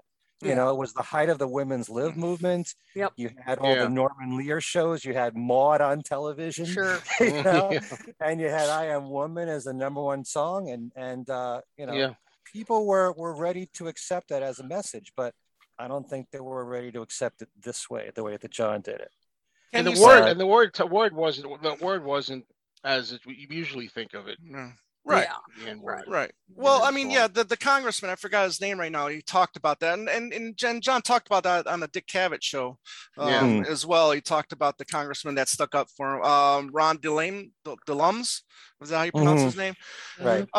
But you mentioned that Woman's the End probably wasn't the best single. Maybe, you know, they weren't going to play it. I mean, was there another single on here, Ken, in your I was wondering in your that. ears? Probably the only thing I could see, as much as I think John Sinclair is really catchy, probably New York City. New York City. Yeah, New York City. Hands down, that was the most accessible. Yeah. I would have picked that.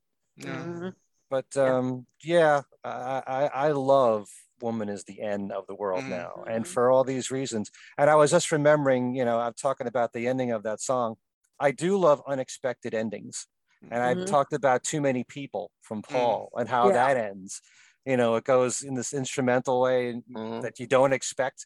I really dig songs that end that way in ways that you don't expect.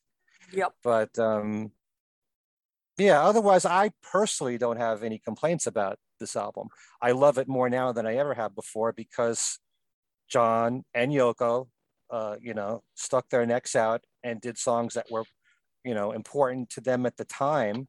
It also took guts to present themselves as a couple. And I also think that, you know, just as we've learned from watching the Imagine sessions, how much Yoko was an influence on what John was doing, I can't imagine John doing most of these songs or any of these songs without Yoko by his side in the first place. Right. Yeah. You know, they really were a couple. Right. Yeah. No question. It was such a major influence. You know, it's one thing to write Revolution or even just the peace songs, but here he's writing about very specific people and events. And I think, you know, when you watch the interviews of John and Yoko at that time, Yoko seems very prepared to talk about all this stuff. And so does John. Yeah. And so, you know, they communicated their ideas very well in these shows like Mike Douglas or Dick Cavett. Dick Cavett. Yeah. So, absolutely. It was a big step to not only put out a solo album, but and make it political, but to make it an album by a married couple. Yeah, for sure. Absolutely. Remember the story, Dick Cavett saying that, you know, of course he allowed John to sing that song, Woman is the End of the World. But he apologized on there. first. Yeah. And then he had some kind of a disclaimer or something. He apologized, something like that at the beginning. And that's what he said people called in or complaining about that, not the song. Yeah. Yep. Having that message. Yeah. Which is interesting. Wow. So before we get to our overall judgment of or reassessment of the album, I just want to mention a number of people have been commenting about the live disc that came with the album. Oh, yeah, we didn't mention that. Yeah, and we decided not to really, you know, intensively review it because, as you can see, by the time we had enough to work with you know, the studio recordings. But is there any quick things we want to say about the live disc? I mean, I found the you know, the Plastic Ono Band stuff interesting. I mean, that version of Cold Turkey is really intense. I mean, you know, that is really great to have. I like that. I mean, that is incredible. The Zappa An amazing stuff, lineup of musicians. and of course the lineup. I mean, wow. So I mean, it's great to have that. You know, and the Zappa stuff is kind of interesting. You know, it's not something that I would listen to repeatedly, let's put it that way, but you know, it's interesting to hear them collaborate, but it's just not something that, you know, nice to have, but it's not something that I would I would have on repeat. I don't know about you guys. Mm. So is there anything you guys want to? Well, comment on? I like Well Baby Please Don't Go. Right. Yeah. I enjoy Cold Turkey, as you said, Kit. Mhm. Oh man, I've tried to get through all that stuff a lot of times. I Yeah. don't like it. The rest of it. In fact, there was a CD. One of the times it came out in 2005, where it was a yeah. single. Mhm. Yeah. It was a single disc, and Right. she put I guess Yoko, Cold Turkey, Don't Worry Kyoko, and Well Baby Please Don't Go, and Right. that's it from Yeah. the live Yeah. jam. I mean, They it's eliminated the it's Frank just not Zappa for stuff. me. Yep. Yeah. Yeah. Yeah. What about Ken? You've got the John Lennon collection CD there, right? Does that have the double? Is that that's the double one? That's so it's it kept the integrity of the original release. Right. Yeah. Yeah. Okay. And I would pretty much echo your words on this. Cold Turkey kicks butt. Mm-hmm. Yes. And you got to remember, you got Eric Clapton on there, George Harrison, Delaney and Bonnie, Keith Moon, Jim Keltner, so many great people, Klaus Incredible. Voormann, great lineup, superstar lineup on that. And I love Well Baby Please Don't Go. Yeah. And then later on, you learn how John rehearsed that song a lot during Plastic Ono Band and Imagine. And boy, he sounds so comfortable on that song. Absolutely. It's a great live recording of Well Mm. Baby Please Don't Go. Mm. Yeah. Tom, any thoughts? It's for me, it's all about Cold Turkey and Well Baby Please Don't Go. Yeah. That's Yep. I mean, for me, those are the two standout tracks of that whole second disc. Yep. Jeremy saying it's okay. You guys can say the last three tracks are what they are. Thank you. Okay. All right. So final assessment time. So it's almost 50 years later. So what do we think? Do we think the album has gotten better with time? Do you think it, did it deserve its reputation? Do you think it should be, where do you think it stands in John's overall catalog? Upper tier, middle tier, lower tier. Mm. So I know this is the big question. Well, I mean, when you look at this body of work as a whole, I mean, unfortunately, if you just include the stuff that was released while he was alive, I mean, unfortunately, something's got to be at the bottom, and I'll be honest with you, this is not an album I go to a lot. I mean, again, just like Plastic Ono Band, there's times where you have to be in a certain mood to listen to these songs. For me, I mean, this is just not the CD that you grab when you go for a 2-hour drive. You know what I mean? This is just not that album, and for me, but again, though, it's not bad. I don't know if it really deserved, all the bashing that it got or the low chart position that it got. There's some quality stuff on here, and I guess, again, there's some stuff on here that's still relevant today. Sister Oh Sisters, and I think, Woman Is the End of the World is still relevant today, but unfortunately, again, how much do I relate to these songs? How much do I actually believe in what they're singing on these? Do I believe in what they're singing? I mean, and I think that's what matters to me most. Am I also passionate about what they're singing on here? And for the most part, it's not really, but again, I enjoy them putting their necks out there to do this. I give them all the credit in the world. Bravo to them. But again, it's probably this and rock and roll would probably be, right there towards the bottom, unfortunately. Yeah. Okay. Joe, what is your final reassessment?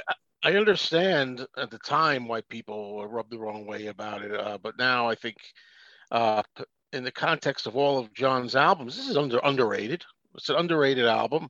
I think it's actually strong in a lot of ways, As I said, the musicianship, the grittiness of it, the grunginess of it, John's voice, John and Yoko together, the way they work.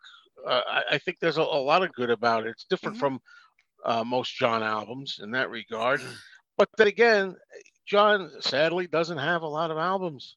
So when you going to try to do the ranking thing, like you said, higher, middle, lower, got to put it lower tier. I mean, for me, it would be near the bottom. I mean, I'm not going to put it 1, 2, 3, or 4. In my opinion, I tend to put Milk and Honey last if of his original material. Not Rock and Roll goes by proxy, goes last because it's covers, But of his original material, and again, not his fault because he's wasn't there to finish the songs, So it would be next to last for me if I was going to write, sometime in New York City and then Milk and Honey. But I think people should give it a chance. Fans, try to look at the positive qualities, of it. Forget, even if you don't like the politics. I mean, I agree with Tom. If I can't relate to what they're singing about, sometimes that gets in the way. But then, as Ken says, listen to it. The overall song, does it affect you? Do you like the energy in it? Do you like the melody in it, or whatever? And maybe you like it for that. Forget all the negatives about it. Sure. Absolutely. Ken, what do you think? I couldn't put it much better than Joe just did. Yeah. And definitely I would like to use the word underrated. But, we have conversations all the time on Beatle podcasts about the Beatles' weakest album. Right. And the Beatles' weakest album is still a great album. It's impossible. We all wish that, if you think of Beatles for Sale or Let It Be as being their weakest albums, those are still great albums. And like Joe said, unfortunately, we've said this a lot, John's catalog is really thin, unfortunately. Milk and Honey, I would rate kind of towards the bottom as well, only because, John didn't get to finish some of those songs. And I do rate Rock and Roll kind of at the bottom, along with Milk and Honey. And then above that is Sometime in New York City. It's just that I love the other albums so much more. Right. Mind Games, Walls and Bridges, top 2, and Imagine and Plastic Ono Band to follow.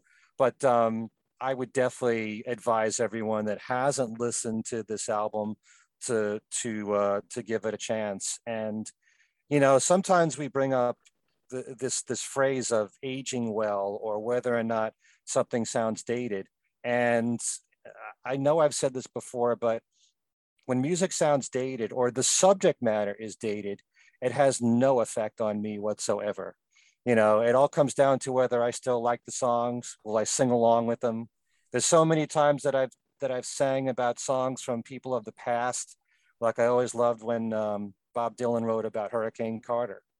That's a figure of the past. It doesn't change now whether or not he's alive anymore or not, or what the subject matter was of that song, whether it's still, going on today. I still love the song. I love Ball of Confusion from the Temptations, which in many ways, you think about the lyrics, is very relevant, but they're even singing about, the Beatles' new records of Gas. It's an old song, but I still love it. It doesn't really matter to me whether or not, these people are figures that we talk about today. I still enjoy these songs. John Sinclair, I get a big jolt out of hearing John Sinclair as a song. And it's so vibrant. And like I said, I love the production. I love the rawness. I love the intensity. I love the different feel and atmosphere of this album being so different from the other Lennon albums in that regard. So, very underrated is this album. And I strongly advise. And for new fans to go into this, they don't necessarily have to know the stories of Angela Davis and John Sinclair and know about Attica State. They can just listen as songs with lyrics, and do they like the melody and what's being said, and then they can investigate if they want to. Absolutely, what the song's all about. Right. Sure, but it will be interesting to see. Yeah, it will be interesting to see or listen to this once it gets its remix. Hopefully next year. Oh yeah. Yeah. I'll be glad to get a remix. And there's a lot of rehearsal stuff. I know that for the Willowbrook shows on it. I wonder what's going to come out. Hopefully, the Live in New York City updated version. Yeah. There's so much you can do there. Right. Yeah, with the one-to-one concerts. Yeah. If you want to include both rehearsals. And again, you had talked to, who did you talk to that says that the one-to-one has been done for Jack a while Douglas, now? right? Isn't it Jack Douglas? Jack Douglas. Well, there were problems with the video. Okay. I don't know. He didn't go into detail about it, and this is a few years ago. Right. He told me this, but you know that it was answered on social media. Will there be a Lennon release next year? Yeah. And we're not sure if it was Sean that answered, but sometime in New York City was included in that post. Yeah. So if they're doing it all chronologically now, even though they started with Imagine, it makes sense that next year, the 50th anniversary of this. And I wonder if they might even include, well, you got to get the rights for it, but the TV appearances. Some of these songs would be nice. That would be interesting. Yeah. Like, do they add the live stuff from the Apollo Theater? I mean, do they add the appearance from the Ann Arbor show? So yeah, there's a lot out there that they can add to this box set. Yeah. Yeah, well, that stuff has come out on audio. Oh, on audio, exactly. So, but you can add that. But there's a generation of people that weren't. I mean, that's out of print now, pretty much. I mean, there's a generation of fans that that set you'd have to go on eBay and spend more money than you probably want to get that. If this comes out next year, hopefully all that stuff is on there and it's more accessible to them. Right. Yeah. And when it's put together in this context, all grouped together, it works so well on that level. Yeah. Yep. Well, and as for me, I would have to say, for me, this is still in the lower tier, along with this, as you guys have said, probably rock and roll. It for me is in his catalog, but this wasn't really a great opportunity to revisit this album because, parts of it were, I think, better than I remembered. The lyrics, a lot of the lyrics are still pretty cringeworthy for me, but the Elephant's Memory really, sounds even better than I remembered. John's voice on many of these songs was, incredibly powerful. And as, we've mentioned many times tonight, Yoko really shines on this album. And as, I listened to it, I thought, wow, I'd forgotten, how really good she was on this. So, I agree. I think this is really worth listening to, and a number of commenters tonight some have said they still really don't like this album, and so it's interesting. It still evokes a lot of different feelings. But you know what? They'll still, if it comes out next year, they'll still buy it. Yeah, exactly. I wonder. Yep. I hope. Yeah, maybe. I mean, because that's the thing. I was in that group too. That really didn't like this album, but it's interesting when you go back and listen to it. I'm not saying you're going to say, "Oh my gosh, it's your favorite album now," right? But you might think about it a little differently when you listen to it again. It's a very, very interesting experience. So maybe, after you listen to the show, go get your copy or go on Spotify or however you listen to your music, take another listen to Sometime in New York City and see what you think. Let us know in the comments here. Let us know in the comments if you're watching this on YouTube. We're very interested to hear what you think, and we do read all your comments. So because we really appreciate your feedback and want to know your take on Sometime in New York City and any of the topics that we discuss. So this has been, I knew this would be a fascinating discussion, and it didn't disappoint. So this has been great. All right. Well, I guess we will share what is coming up for us. I'll just quickly mention, because I don't have too long a thing to discuss.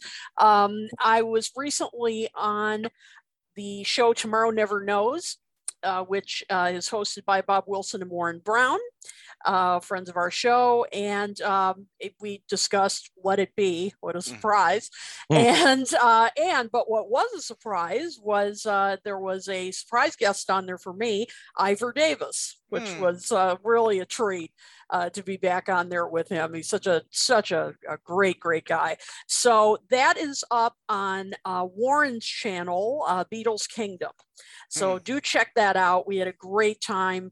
We had a lot of laughs and everything too, discussing Let It Be. I know that doesn't sound like something you'd laugh about, but we really did. So anyway, so go check that out.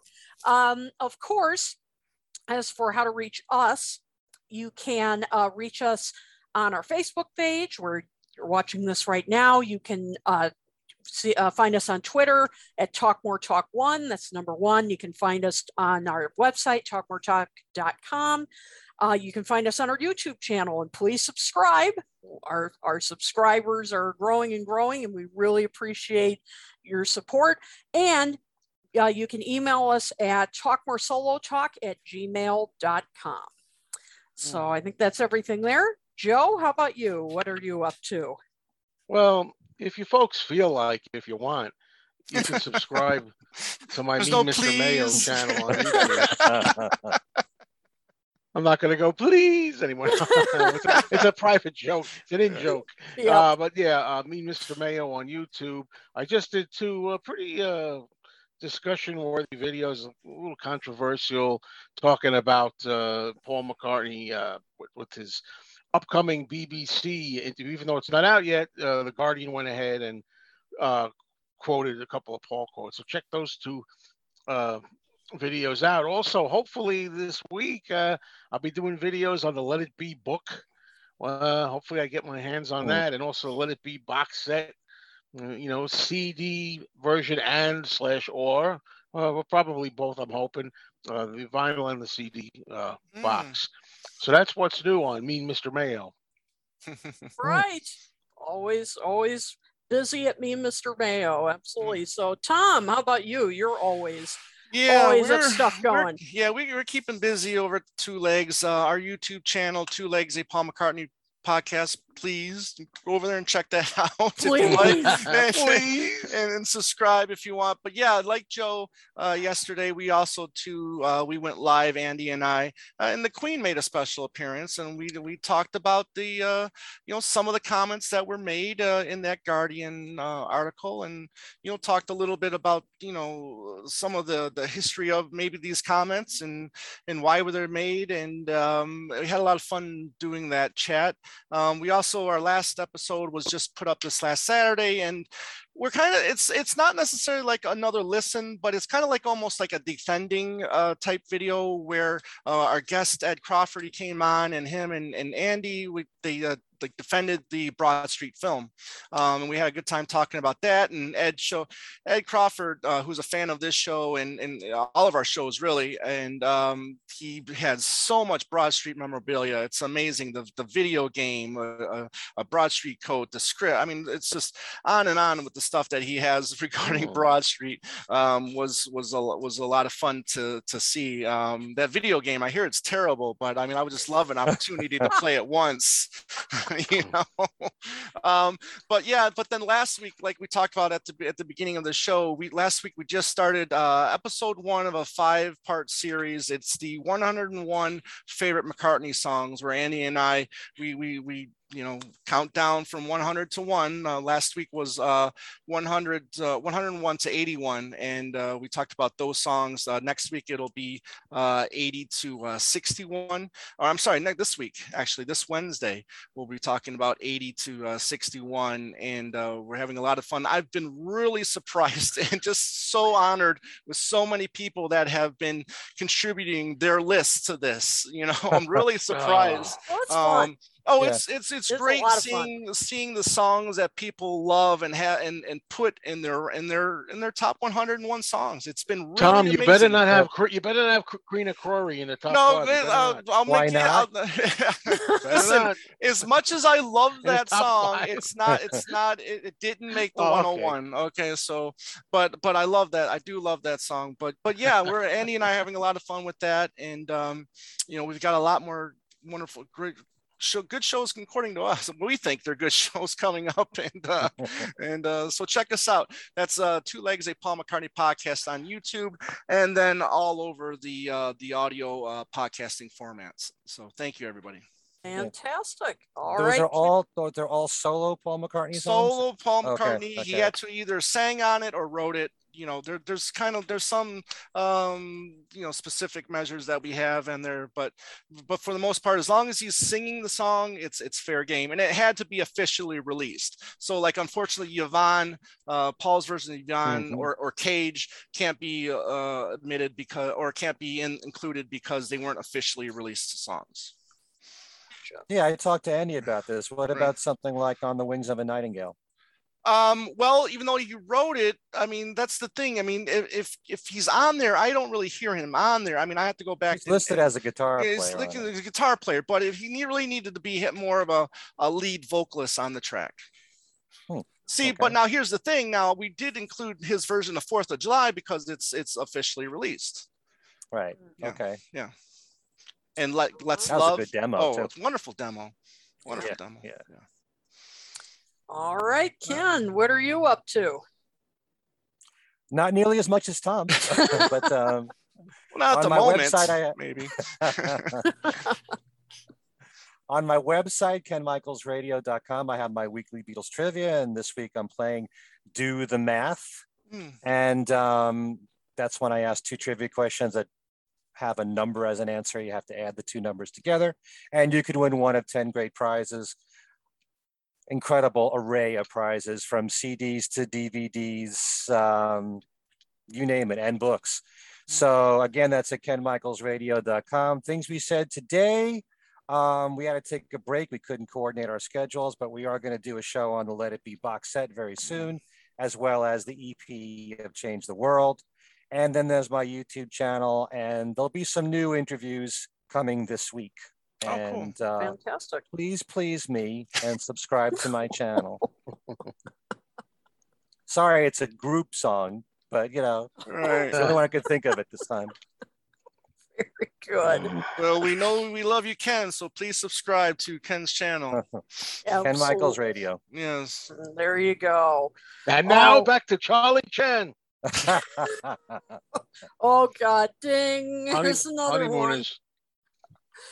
All right. Well, and I forgot to mention, talking about our show, we can also be found everywhere you like listening to your podcasts. So, or pretty much anywhere you can think of, I think. So, all right. Thank you all for joining us tonight. As always, we couldn't do this show without you. Next time, we are going to be reviewing the Let It Be box set. What? Yeah. Really? Yeah, I know. Can Why you is it coming out? Yeah. Have you heard? You got to pre-order, Ken. Come on. Yep. Boy, I wonder who's going to moderate that. That's a big. Yeah, big exactly. show. Yep. Oh. So for Ken, Joe, and Tom, this is Kit saying, remember, sisters, oh sisters, and brothers, we're all water. There you go. See you next time. Yeah. Someday we'll evaporate together.